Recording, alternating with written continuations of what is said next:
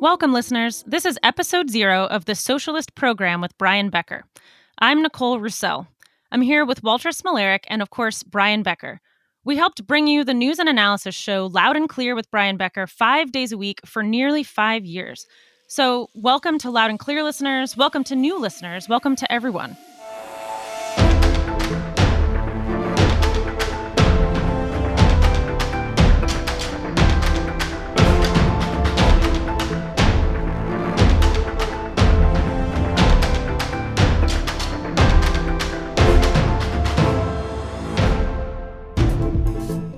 We're starting here today, not with episode 1 of the Socialist Program, but we're starting with episode 0. We just want to tell listeners, tell fans of Loud and Clear, tell new listeners and people who are tuning in, want to tell everyone what this show is going to be. It's going to have a lot of similarities to Loud and Clear, which we're really excited about. And it's going to have some really exciting new programming as well. And we just wanted to introduce ourselves a little bit and tell people what to expect.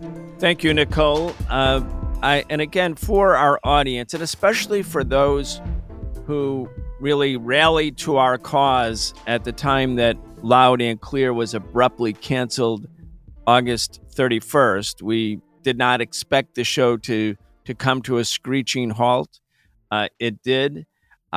We had to part ways with those who we had been working. We felt very good, though, about the programming that we were able to bring to our listeners for the past almost 5 years. We did bring 1,138 shows, 6,012 interviews with really some of the best guests who should be, if there was a kind of people's media, they would be on the mainstream media because their expertise was so great. But those voices are frequently shut out. Instead, we have mainstream, corporate-owned, capitalist, media-owned outlets having pundits who know so little but on so many topics. And so people are given news and analysis that's really just more or less an echo chamber of whatever the government policy is, an echo chamber of the military-industrial complex, really an echo chamber for capitalism and imperialism. We brought you something far different in Loud and Clear. Again, we have struggled because we had to start over.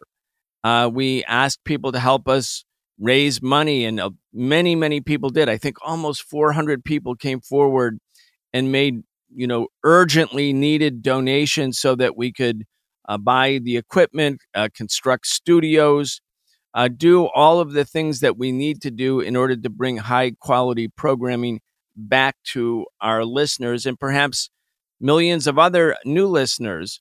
And so, yes, it's episode 0 of a new show. It's called The Socialist Program. We want to talk about the name and why we chose that name. We want to talk also about what the format's going to look like. Walter, we're going to be doing a show that's really not 5 days a week, but it's going to be 2 days a week, pack-filled with content, but they're going to be distinctively different shows. One will be on Tuesday, and one will be on Thursday. And again, this programming will be brought to you starting in mid-November. Let's just talk about how the new show will be organized, what the new format looks like. Well, we've heard a lot of feedback from our listeners since August 31st, since we had to abruptly stop broadcasting Loud and Clear, about how much you relied on our news and analysis to stay up to date with the latest developments in the United States and around the world. And we greatly appreciate that. So, of course, one of the shows, one of the episodes per week will be about just that, the biggest news of the week, the biggest developments in politics and the economy, in international politics and society. And the second show will be these deep dives, long form interviews that may be multi-part. We could be talking about the real history of the Supreme Court. Of course, that's in the news now as the Republicans and Trump continue to stack this already undemocratic institution. But what's been the role of the Supreme Court throughout American history? We could do a deep dive on that. We could talk, since we're talking about socialism, about some basic core definitions. What is socialism? What was the Soviet Union? What were its achievements? What were its defects? We could talk about what imperialism is. Is imperialism a mistaken foreign policy carried out by politicians who have a malign view of the world? Or is it a global system based on exploitation? We could talk about the genesis of American foreign policy in the last 2 decades under the circumstances where the United States has been bogged down in endless war in the Middle East, while China has continued to rise peacefully and economically such that it now challenges the United States as a major economic superpower. What is the history of American exceptionalism? Where does it come from? We could talk about the traditions that have been obliterated in American history books, but are very important histories about the struggle of people, the struggle for the end of slavery, the struggle of Reconstruction, one of the most revolutionary periods of American history that lasted from 1865 until 1876, when it was snuffed out and the northern bourgeoisie capitulated to the old slavocracy, and the slavocracy in turn used the KKK and instruments of terror to snuff out the aspirations of formerly enslaved people for freedom in the southern states of the United States. We could talk about all of these kind of bigger picture issues in this deep dive segment that will be taking place on the Thursday show, the second show each week of the new Socialist Program. One thing I think that that listeners who tuned into Loud and Clear might know a bit about already. For new people, I just want to talk a little bit about this too, because one of the really unique things about this show and about the team that brought you Loud and Clear, and specifically Brian Becker, is the experience that Brian Becker brings. He's not only been a journalist on the front lines, but he's, I think, maybe more importantly, been an organizer on the front lines for decades. As he said many times on Loud and Clear or in print media, he became a socialist at the age of 16 and has been on the front lines in various movements, organizing, mobilizing, and pushing for a better world, pushing for change for decades now. And that doesn't really exist in a lot of podcasts. That doesn't really exist in a lot of radio shows. That doesn't really exist, period. And one of the really important and incredible things that we're hoping to bring you is, like Walter was just saying, a deeper dive into, some of these really incredible and important topics. Like, what was it like, Brian, when you went to the DMZ in Korea? This is the kind of experience and knowledge and firsthand information that doesn't exist in corporate media and doesn't really exist on the airwaves. We weren't really always able to get in on Loud and Clear into all these conversations. Fans of Loud and Clear, I'm imagining, probably had similar reactions as I did when I'm sitting as a producer and monitoring. As Brian is interviewing someone or is discussing with someone, we had to cut things off because of time, because we were on the radio. We had to cut things off because merely we got to 28 minutes or we got to 15 minutes or whatever. But we don't have to do that here. We can really dive in and really only, wrap up a discussion when it's actually wrapped up. So we're very excited to be here, and we're very excited to be moving forward. I want to just pick up on that a little bit, Nicole. I mean, what we're trying to bring an audience is a worldview, it's political perspective, it's historical perspective, it's news and analysis that's partisan. We have strong beliefs, we have strong ideas, we care about justice, we care about peace, we care about the fight against racism.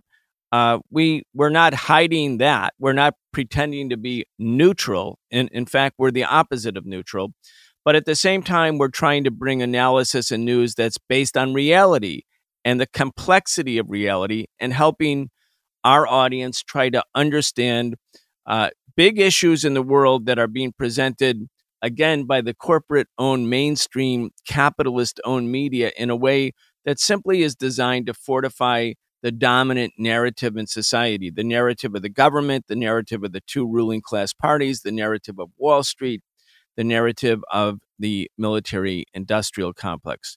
We're trying to do all that.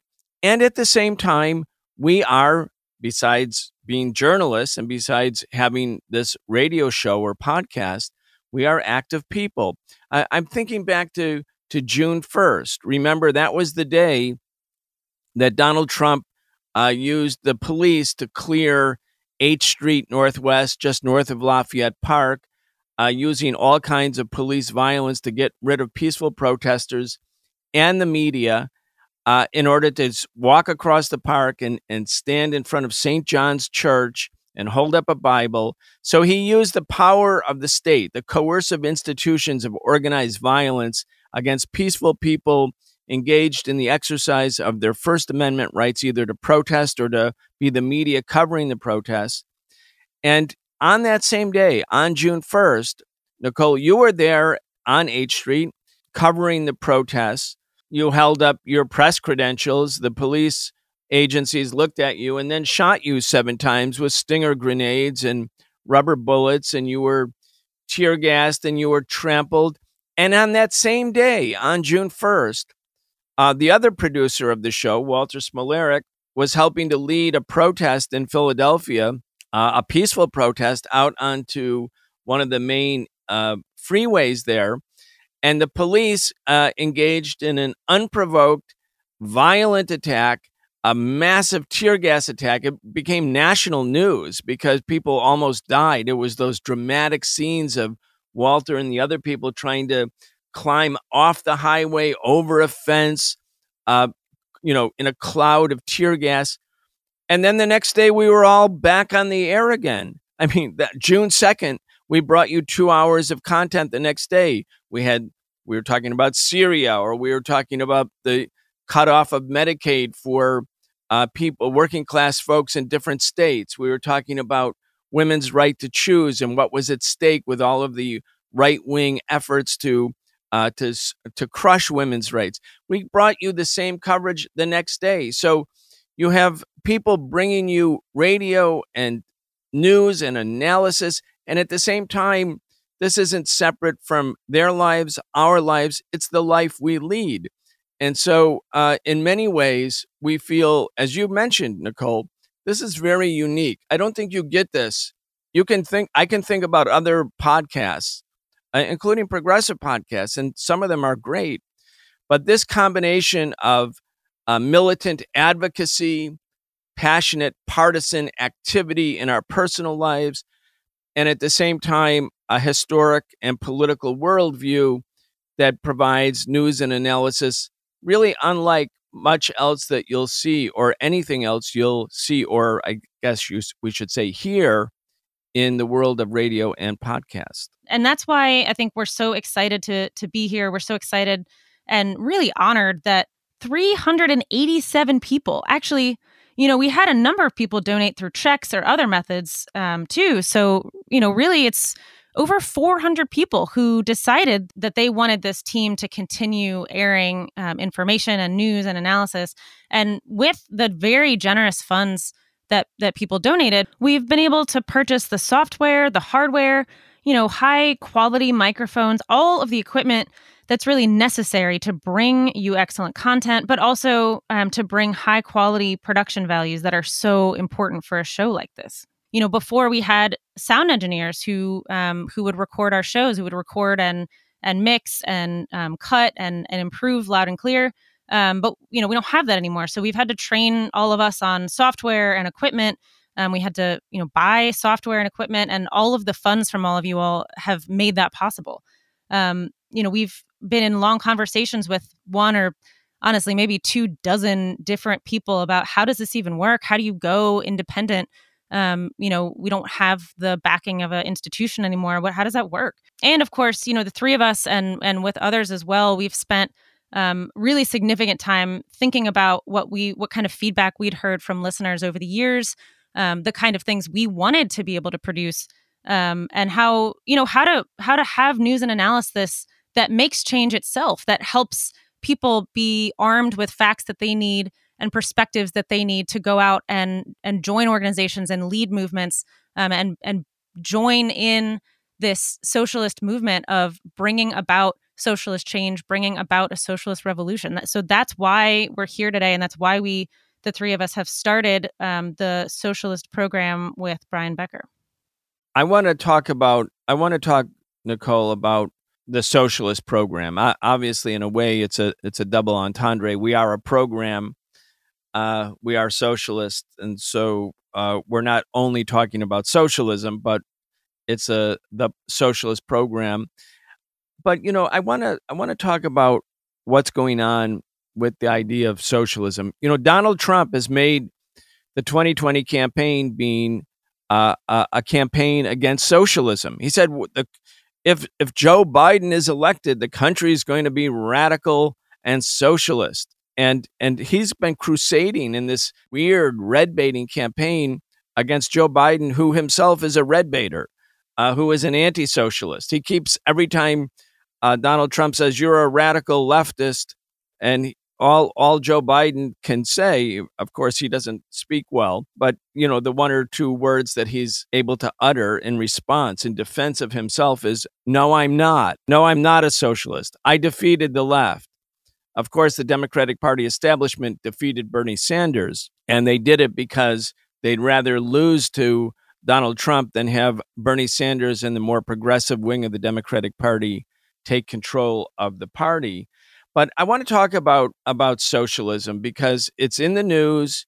It's obviously a big part of the Trump campaign. And millions of people started identifying as socialists because they were so enthusiastic about Bernie Sanders' campaign. Now, Bernie Sanders says he is a democratic socialist, and democratic socialist means certain things. He's trying to make the point that he's identifying not as a communist, but as a social democrat. In other words, something that he could point to in Europe, where there are ruling socialist parties in Europe that are pretty much pro-capitalist parties, but with pretty expansive social insurance programs, such that if they were applied in the United States, they'd be a great step forward for working class and poor people. But they are not really a threat to or a challenge of the existing capitalist status quo in Europe. Now, people might think, well, socialism seems like a foreign ideology. And a lot of people are trying to figure out, well, yeah, I like socialism, or it sounds good, but what is it? Well, there are a few things to know. The socialist movement in the United States, not in Russia, not in China, not in Cuba, I'm talking about in the United States, was a mass movement. It was a mass movement of working class and poor people and young people 100 years ago. Socialists controlled municipal governments in Schenectady, New York, Reading, Pennsylvania, Milwaukee, Wisconsin, Dayton and Toledo, Ohio, Granite City, Illinois, Butte, Montana, of course, Berkeley, California, and numerous other cities. 100 years ago, 105 or 106 years ago, there were hundreds of socialist publications, more than 100 socialist newspapers, many of them daily newspapers. And we had a situation in the United States where the Amalgamated Clothing Workers Union, the other unions that constituted the American Federation of Labor before the CIO was created in the mid-1930s, even back then, 100 years ago, they were all promoting the idea of socialism. The Amalgamated Clothing Workers of America promoted socialism openly among its members, and even members of the Syndicalist International Workers of the World. Albert Einstein was a socialist. Helen Keller was a socialist. W.E.B. Du Bois was a socialist. Martin Luther King Jr. was a socialist. Coretta Scott King was a socialist. Huey Newton was a socialist. I mean, millions of Upton Sinclair, if you go through the literary world, I mean, there have been so many people identified with socialism, promoting socialism. And yet, after World War II, during the middle of the Cold War and the U.S.-Soviet confrontation, anti-socialism or anti-communism, the Red Scare, became so pronounced that anti-socialism became almost an unofficial religion of the United States, and it was driven underground. And so it became extinguished in political discourse. If you wanted to talk about socialism or say, I'm a socialist, or even worse, a communist, you weren't going to be able to continue in your career path. You couldn't work. Many people had to leave the country. Top leaders of the Communist Party went to prison just for being communists. I mean, not because of anything they did, but because of what they believed in. It was under those circumstances that socialism disappeared. But now, as the crises of capitalism, the foundational crises of capitalism, the environmental crisis, the inability of the system to provide adequate employment for millions of people because new technologies are taking the jobs of working people, and because of the endless and relentless drive towards war, these are all principal features of modern day late stage capitalism. And a lot of people in the United States are now looking for an alternative. And so they're looking towards socialism. So we thought, what better way, given the fact that we are socialists and we actually understand socialism and the different debates and controversies among and between socialists, why not have a socialist program which provides the same objective news and analysis and historical perspective that we brought to you in Loud and Clear, but do it openly so that we can actually help give definition to socialism at the same time that we are partisan advocates of the idea that there can be another way society is organized so that all the needs of the people, the need to have affordable housing, the need to have free healthcare, the need to have free education, the need to have employment and an income, that those things become guarantees that they become, in fact, constitutional rights. It's not enough for the homeless to be able to vote every 2 or 4 years. The homeless need to have the right to a home, and the same with the jobless. Real democracy requires economic and social, not simply political rights.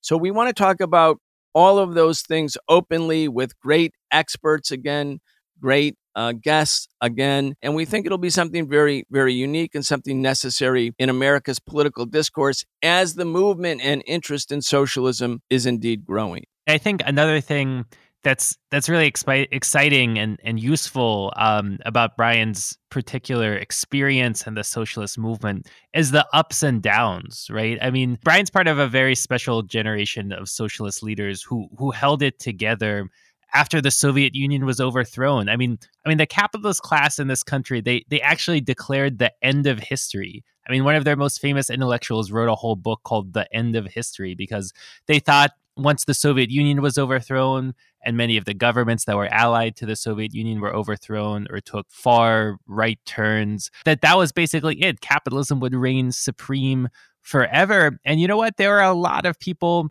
in the socialist and communist movement around the world who basically bought into that idea. I mean, there are whole communist parties that essentially decided to dissolve themselves because they essentially bought into this idea of the end of history. But Brian and a lot of people who he was organizing with did not, and kept the idea that we could actually have a socialist revolution, a socialist society alive. And now we're in this very exciting moment where there's millions and millions of new people, a new generation that's coming around and agreeing. But there's this gap, right? Because of this reactionary wave, the dominance of this counter-revolutionary tendency over the whole world, there's a generational gap.